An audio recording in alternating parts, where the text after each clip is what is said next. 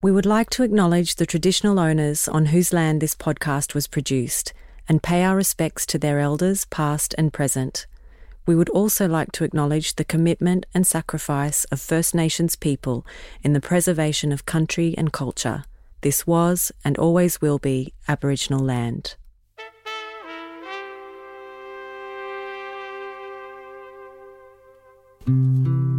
Welcome to Creative Responders in Conversation. I'm Scotia Mongovich from the Creative Recovery Network, and this is our monthly interview series where we hear from creative leaders, disaster management experts, artists and community members who are strengthening disaster planning through creativity. Today I'm speaking with Dr Margaret Moreton. Margaret is the Executive Director of the Australian Institute for Disaster Resilience, our national institute delivering a range of products and services on behalf of the federal government to support a disaster-resilient Australia. It's a great time to speak with Margaret as AIDA is gearing up for their annual conference taking place in August. So I was excited to hear from her about the programs for this year's gathering, the first to be delivered under her tenure, and to talk about the ways she is working to enhance the inclusion of diverse voices and new platforms within the program, which include a dedicated focus on creative recovery for the first time. Prior to her role with AIDA, Margaret worked in federal government across a range of social policy and program areas. Motivated by her own experiences during the 2003 Canberra fires and the 2009 Victorian bushfires, she embarked on a community-based research project exploring the key factors that contributed to disaster recovery and resilience. We'll hear more about that from Margaret shortly and how this led her to her current role with AIDA and her commitment to building a collaborative approach to how we plan for and respond to disasters. Please enjoy my conversation with Dr Margaret Moreton. So welcome to Creative Responders, Margaret. I'll start by paying respects to the traditional owners, ancestors and elders, past and present, on the lands on which we're podcasting today. So I'm on Yagara Turrbal country in Meanjin, Brisbane.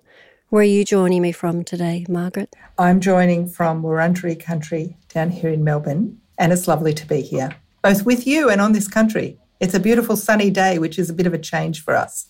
Oh, I hear it's been biting. Well, you live in Ballarat, don't you? So cold central. I do. Yep, in Wathaurong country, and it's even colder and rainier than anywhere else, but I still love it. Well, we're so pleased you can come onto the podcast, Margaret. I know it's I've known you for some time and had the pleasure with working you most recently in your role as Executive Director of the Australian Institute for Disaster Resilience, or AIDA as we refer to it. I'm sure many of our listeners will be very familiar with the Institute, but for those who aren't, I thought it would be a great start to hear from you about the Institute and also a little bit about your journey in community-based work and research that led you to this role in heading up the organisation. So for anyone not familiar with AIDA, the Australian Institute for Disaster Resilience, we are Australia's national institute, and we are in particular knowledge creators, curators, brokers. We have an entire set of handbooks that are focused on a number of issues related to disaster risk reduction and resilience. We produce a major incidents report every year. We create companion documents and guides for people working with communities. So there's a lot of knowledge creation. We do that in a very collaborative way with people working in the field, with specialists and others. And by doing it in a collaborative way, there's a lot of ownership of the products we produce. But we don't stop there. We then use those products as a platform, and we support a number of networks of people as they explore the issues in disaster risk reduction and resilience. We host a national conference every year. It's coming up quite soon. And we run webinars and other events and activities to help people learn from and share their experiences based on that knowledge that we've created, but also based on the lived experience of practitioners and of communities themselves. So we see ourselves as that core central knowledge repository and helping people work out how to utilise that knowledge. We have a knowledge hub on our website, which is used extensively. I'm always amazed at the downloads and the evidence of people using our information. And we have all sorts of plans and hopes. Well, it's so necessary to have that centralised gathering point, isn't it? Because the hardest thing is there's so much to find, and to have that centralised space is so useful, not only for researchers but for practitioners looking for connections or ideas or case studies or... Absolutely. And we often describe ourselves as that step, that translator in between the research and the knowledge and how to actually put it into practice on the ground. And another metaphor I've been using of late is that we're a doorway into a whole lot of resources. So more and more people are coming to us saying, we'd like you to host our information and resources on the website. And I think that having that central door where people know that if they open the door and look inside, they'll find all sorts of different bits of information and knowledge that can inform their practice. I think that's a really important... In fact, I get feedback all the time from our users, I don't like that word, but from practitioners about how useful that knowledge is. The miraculous library. So you referred earlier that your background was in community-based work. Can you tell us a little bit about that journey and how it led to you to where you are now? Sure, happy to. And in fact, it's one of those things when we look back on our lives, I now see patterns that I didn't realise were happening at the time. So I'm forever grateful that I was born in a small country town and grew up on a farm in Western Victoria. I learned when I joined the public service many years later that I grew up under the poverty line. I had a great childhood, lots of outdoor, fresh food, ran around without shoes on most of the time. And I'm grateful for that beginning in the country.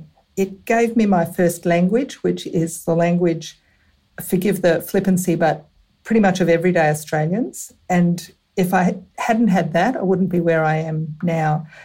My first fire was when I was in my teens, and it was in the 1970s, perhaps 1973. The local town, Stratham in Victoria, was razed and there were lives lost. And my first realisation of community, I think, that I remember anyway, is that the local newspaper, rural newspaper called The Stock and Land, took a photograph of my father feeding hay from our hay shed to someone else in the region's sheep. The wind changed and our home and our farm was not affected at all, and others were, which is a common story. And the journalist asked my father for his name to put under the photograph, should it make the paper. And as a young kid, I was super impressed with my father's answer, and I have the article and I have the original photograph. And I've had it ever since. And my father's answer went something like, my name doesn't matter, look around you, we're a community and we're here helping one another. And he said a few other things, but he basically refused to give his name, and so that's what they printed under the photograph. Mm-hmm. And for me, that was my first real awareness of community, the football club. All sorts of people came out to help one another. There were no payments for disaster support back then. I joke with people and say I'm 100 years old. There was no disaster scheme. There were no financial arrangements. People just helped each other get back up. Since then, I have worked in the public sector in Canberra, setting policies and running programs for the federal government. And then I reached the ripe old age of 50. And for anyone who's listening to this podcast, 50 is not too late to change your career. And I went to university again and did a PhD. And it's the people I interviewed for that PhD that changed my life. I went to 4 different emergency-affected communities: fire, flood, cyclone, and then a community that had fire, flood, fire, or was it flood, fire, flood? One or the other, and interviewed 120 people and interviewed the heads of recovery in each of those cases and gathered information about what resilience means to them and what it looks like on the ground. And I carry some of those people with me today, as I can clearly recall sitting on verandas. And that's where my speaking rural Australian helped. Not my speaking Canberra bureaucrat, but my speaking rural Australia. I had lots of fantastic conversations listening to people's stories of what resilience meant. And then I knew I could never go back to being a bureaucrat again and began to do a lot of community-based disaster resilience work in different communities across particularly Eastern Australia. And then from there, I've worked in other organisations and then the AIDA position became available. And I have to say, credit to Amanda Leck, my predecessor, who rang me and told me that it was going to become available. And I realised I wanted this job very badly because of the ability to support the system and through the system to support Australian communities for a very long time into the future, which is what I'm hoping that we will do. So I have a pretty personal experience from a young age. I did protect my home in the Canberra bushfires, and that gave me a real experience of what the middle of a crisis feels like. I recall it in a great deal more detail than the fires when I was a teenager. I think grass fires are quite a different experience to the fires that burned in Canberra. And I think the other fires that had the greatest effect on me personally were the Victorian fires on Black Saturday in 2009. Perhaps being a Victorian by birth and perhaps because of how many children perished in those fires. For Australians, 173 people is a lot of people. That we're not used to that sort of number. Well, those fires were instrumental for so much change, weren't they? They were. So you mentioned that one of the major initiatives of AIDA each year is your annual conference, which is coming up at the end of August. So great time to be catching up with you to hear more about how it's all coming along together. And there's always many interesting components to the conference program, but I was particularly pleased this year that Creative Recovery has been identified with its kind of own platform of work with a special session dedicated to it. Can you talk a little bit about the programming decisions to incorporate that and perhaps whether you see this as reflecting a shift in the sector over recent years as to the value of arts-based programs in disaster management? I think it does reflect that shift.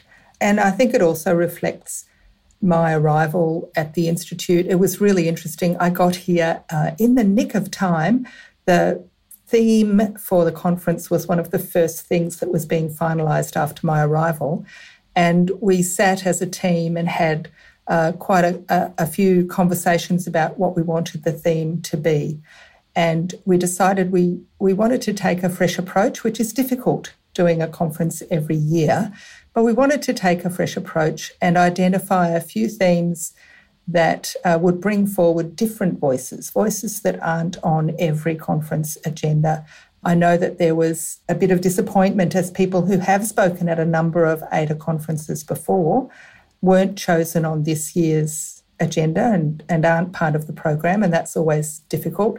We had over 800 abstracts submitted to this conference, this ADRC in 2023, and that's a huge number of abstracts to review for effectively less than 30 time slots. Well, that in itself is interesting, isn't it? Because it is. In some ways the field of recovery, and that's kind of more the frame of reference comparatively to the bigger disaster management conference that sits around yours, is, has been really growing in the last, 5-10 years.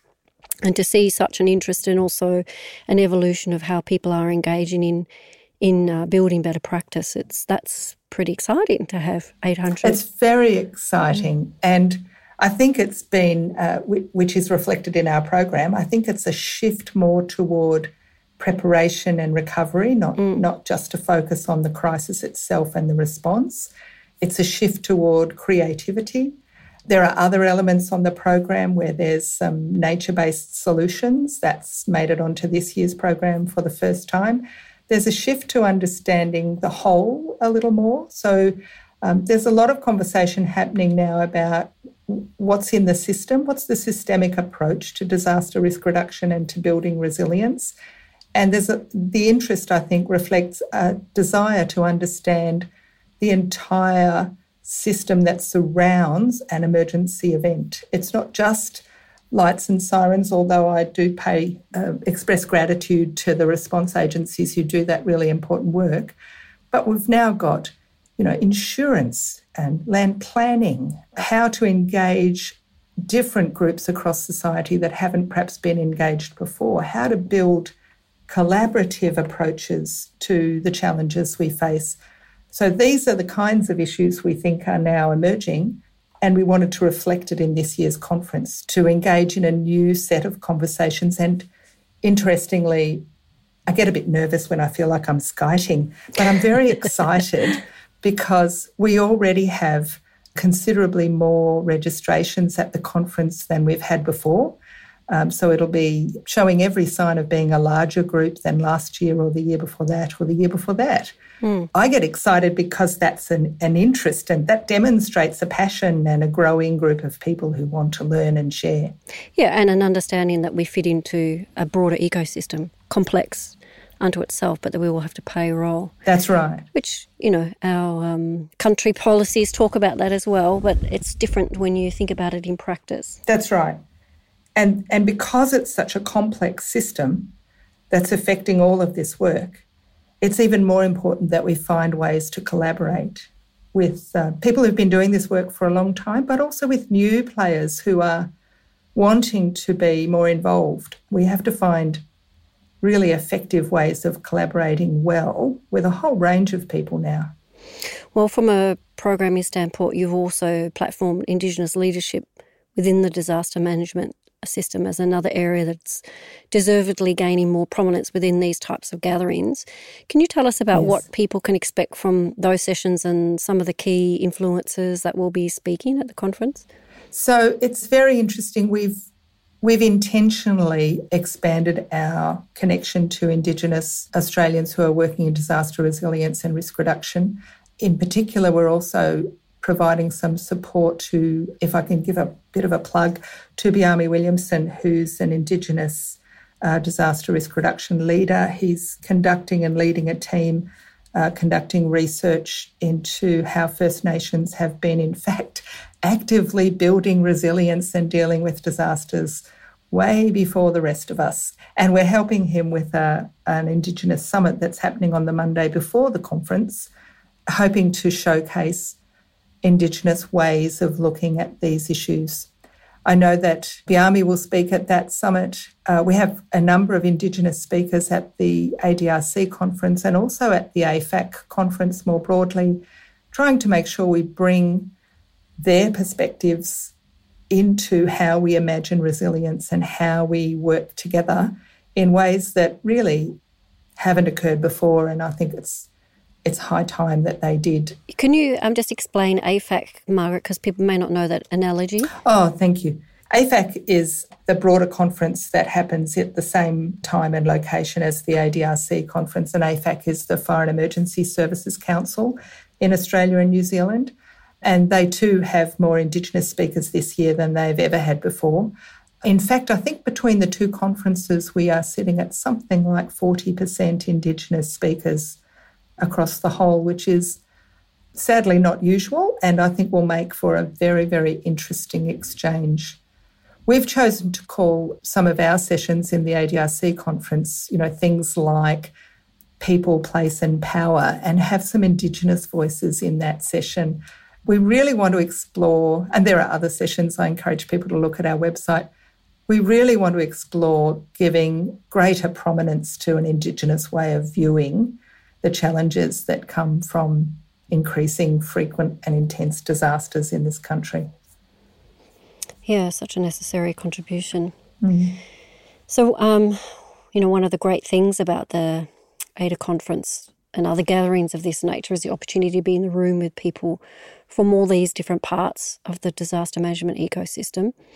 And something we've been focusing a lot on Creative Recovery Network over the years, particularly in the area of disaster planning, is this collective responsibility, which you've already mentioned.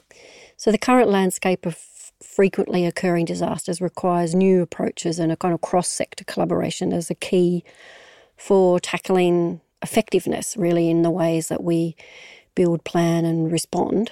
We've been very pleased to welcome you onto our National Task Force for Creative Recovery, which is a group that brings together representatives from a range of sectors, looking at an engagement or building better practice, collective practice around risk reduction and response and recovery.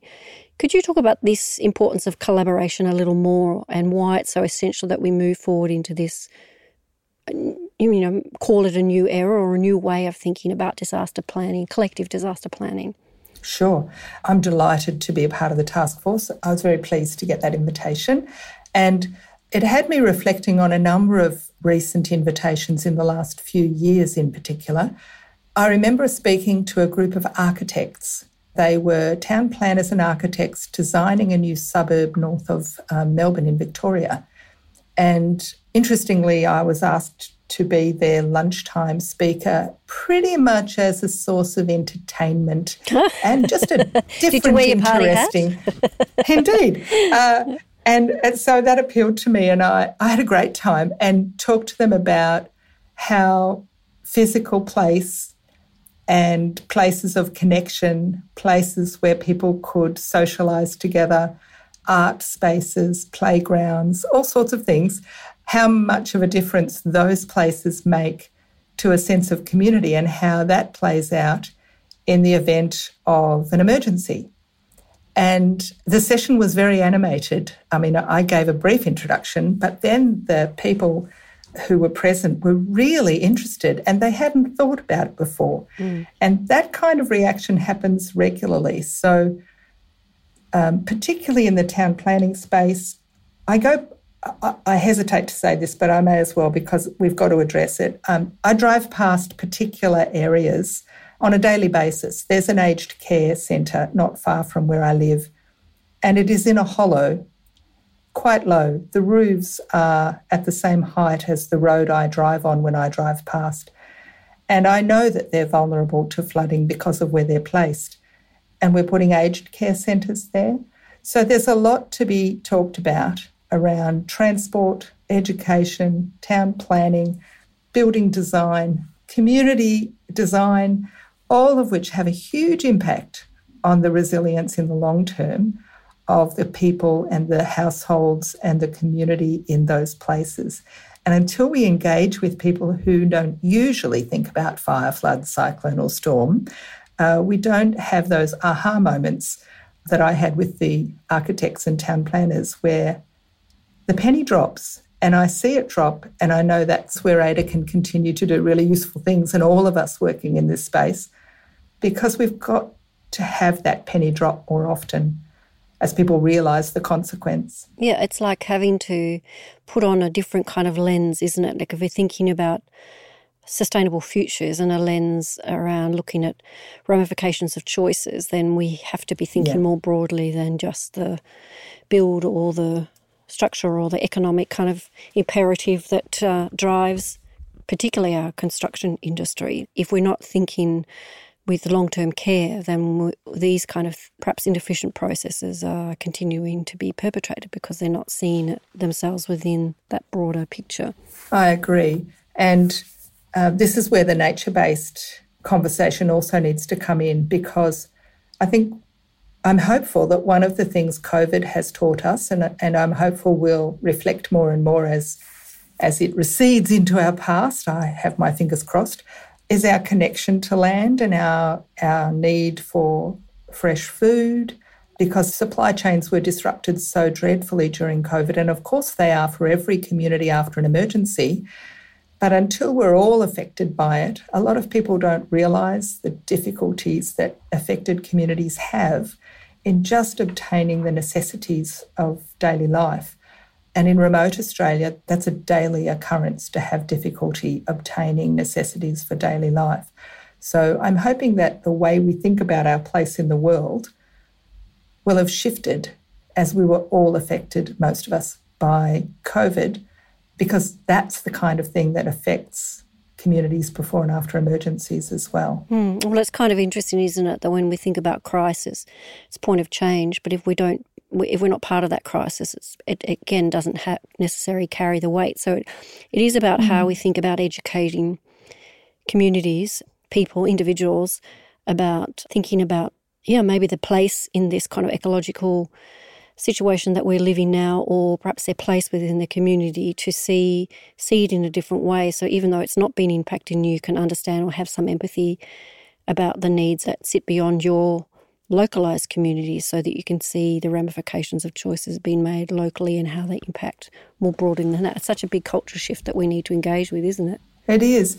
And that brings me back to the value of the creative groups and people in our community, because it's through stories and through plays and probably through TV shows, through artworks, it's through music, it's through all of the creative elements of our lives that we share that experience, in part at least.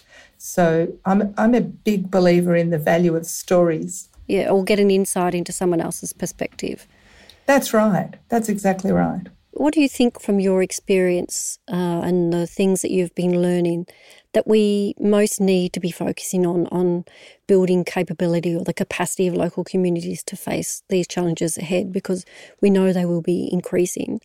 What do you see as the key areas we need to expand or improve, or to build leadership and self-determination for communities to manage sustainable futures? There is so much. I often talk about how important it is to invest in children and young people. And I'm old enough to remember when seatbelts were not worn in cars, and now, of course, we wear them all the time. I'm old enough to remember the slip, slop, slap approach to sunscreen and sun protection. We somehow need to build into our everyday way of life an understanding that we live in a country that has all sorts of challenges and has regular fire, flood and cyclone and storm, so that it becomes second nature. We also need to understand that the science is really clear. These events are becoming increasingly frequent and intense. There's no doubt about it. We've just had, I think it's the 4th hottest day on record globally as a global average ever. And we had them one day after the other. The 4 hottest are the last 4 days. It's essential that we get that. It's essential that we take that seriously, that we build it into our everyday life, and that the organisations like AIDA, like federal and state governments, like large NGOs, support the local efforts that are required if communities are to be well prepared and face the future. Local governments are really stretched, and we need to work together. It goes back to your collaboration comments earlier. We absolutely need to work across different sectors in a united way, in a place-based way, in order to make sure we are well prepared for the futures that are faced. We know where these events will occur. We know the most likely locations in Australia. We need to act on that information. Well, and it is cultural change, isn't it? How do we find spaces that we can be truthful together, that we can't actually always do what we say our job says we're going to do, you know, that we do have to share resources and we do have to share skills and knowledges in a way that the system currently isn't necessarily set up to do in an effectual way. And I think we have to respect and genuinely respect the various voices. You know, we have to learn from and with First Nations people. We have to understand who lives in the places that are vulnerable to these events and work with those people. And we have to listen and we have to share the knowledge we have. Yeah, well, part of being able to contribute is to be educated about what we're contributing to, and that's one of the big gaps in terms of community education. How do we work more effectively to ensure that we know what we need to know in order to contribute, and to where that knowledge goes once the conversations are established? Yeah. That's right. I think we also need to pay attention to current research, because Daniel Aldrich has recently completed a period of time in Australia, and he has excellent examples of the value of social capital and social connections and how they compare to some of the grey infrastructure or the physical built environment changes that people sometimes call for. We need to understand what's going to create the most resilience and invest in that. So there's a financial question here as well. Well, and he does highlight cultural infrastructure as being a core, but the potential of that being a core mitigator and preparedness space for people to come around. It is really another area of collaboration that's key for development, this area of research. I know that AIDA has been broken with partners, not just with Daniel, but to kind of build research initiatives. How do you think we can better embed collaboration around this research. Where do you see the value of this kind of collaboration for your organisation specifically, ADA, but also more broadly throughout the sector? It's really interesting. Since I've been in this role, the Natural Hazards Research Australia team have been in regular contact. Andrew Gissing and I get along very well, and we're connecting with one another about research. I've just sponsored, and we've been delighted that it was successful, a concept that will be taken through the NHRA research process now for Indigenous disaster resilience. It's really important that the research include First Nations perspectives. So I'm thrilled that the project concept we sponsored has been successful. I'm also reaching out to other academic institutions. There are a number of universities now that have either invited me or members of my team to be involved in planning days, on expert advisory committees, in exploring what the new challenges will be for research. And I'm very, very keen that we connect research to the work of ADA, but also connect researchers to one another. Because of the position we're in, sometimes we were just talking about this earlier today, sometimes we become aware of projects or approaches or research concepts that different people are developing, not realising that others are also developing a similar concept. And so we've taken on a role recently of starting to introduce people to one another so that if a project is being explored for research or on the ground in a community, that knowledge is shared with others who are doing similar work either in the same place or in different places. I think we need to build that collaboration in the research sector as well. And that's been our efforts to do that has been very well received. So I think we'll do more of it. Yeah, so important. Otherwise you're just doubling up, aren't you? And yeah, rewriting over the top of each other. Yeah, there's so much happening and so much to do, isn't there? I think it's always a challenge, like how do you keep a priority focus? I know that for Creative Recovery Network, that's always a challenge, so much that we need to do to build capacity at a local level, but also to kind of educate and change perspectives around the role of culture and the arts. But, it's really important that we have friends in and with organisations such as yours to be able to help know what the kind of best pathways are to follow.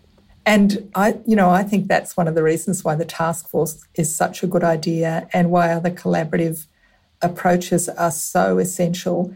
It's such a complex area of work.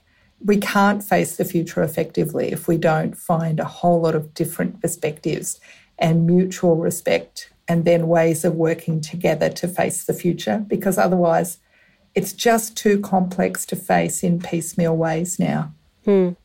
But interesting, I think it's also, there's a kind of relief. If we think about the umbrella of climate and the climate experience or emergency, have the words you want to put around it, it's the sort of umbrella under which everything now sits, really. Like everything will be need to, if it's not already engaging or being responsive to that. So the world of disaster management has a way to kind of be not only instrumental, but kind of lead ways of how people can think about how we engage and care and drive sensibilities around our human relationships and how we are going to be able to survive and thrive together, and how we're going to be thinking about the way that we sit in partnership or in the ecology of the world that is changing so very rapidly. That's right.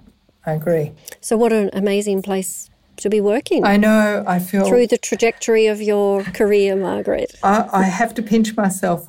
I'm so aware of what a privilege it is to be here and what a pleasure. And I feel like it's a match. I feel like where I am where I'm supposed to be, and I know that in itself is a privilege to be able to say. Not many people get there. So great. Well, thanks, Margaret, for joining us. No worries. And all the best for the conference. It's just around the corner on August the 23rd and 24th here in Meanjin, Brisbane. And we'll include the links in the show notes for the conference program and also to ADA for the listeners who'd like to know more or access the material on the ADA Knowledge Hub. And I use it a lot and encourage people to use it a lot, so it's such an amazing resource. We look forward to seeing how things develop in the years under your leadership, Margaret, and certainly engaging you at this year's conference. Thanks, Scotia. I appreciate all of that. I'm looking forward to seeing you, and I do recommend to any listeners of the podcast that they do hop onto our website and have a look.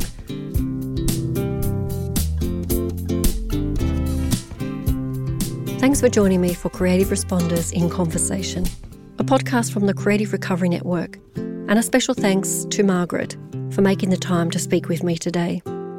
We'll link to Ada in the show notes if you'd like to find out more about their work and resources. If you're new to the podcast, you might also be interested in our documentary episodes, where we deep dive into communities and projects that are harnessing the arts to strengthen disaster management. They're all in the Creative Responders podcast feed, alongside our In Conversation episodes. If you scroll back, you'll find them all. You can also find our full archive at www.creativerecovery.net.au. You can listen to all of our past episodes and access transcripts and related case studies for each of these episodes. If you have any feedback on the podcast or know a creative responder you think we should know about, you can contact us at comms@creativerecovery.net.au. This podcast is produced by me and my Creative Recovery Network colleague Jill Robson. Our sound engineer is Tiffany DeMack, and the Creative Responders theme is composed by Mikey Squire. We'll be back next month with another conversation. Thanks for listening.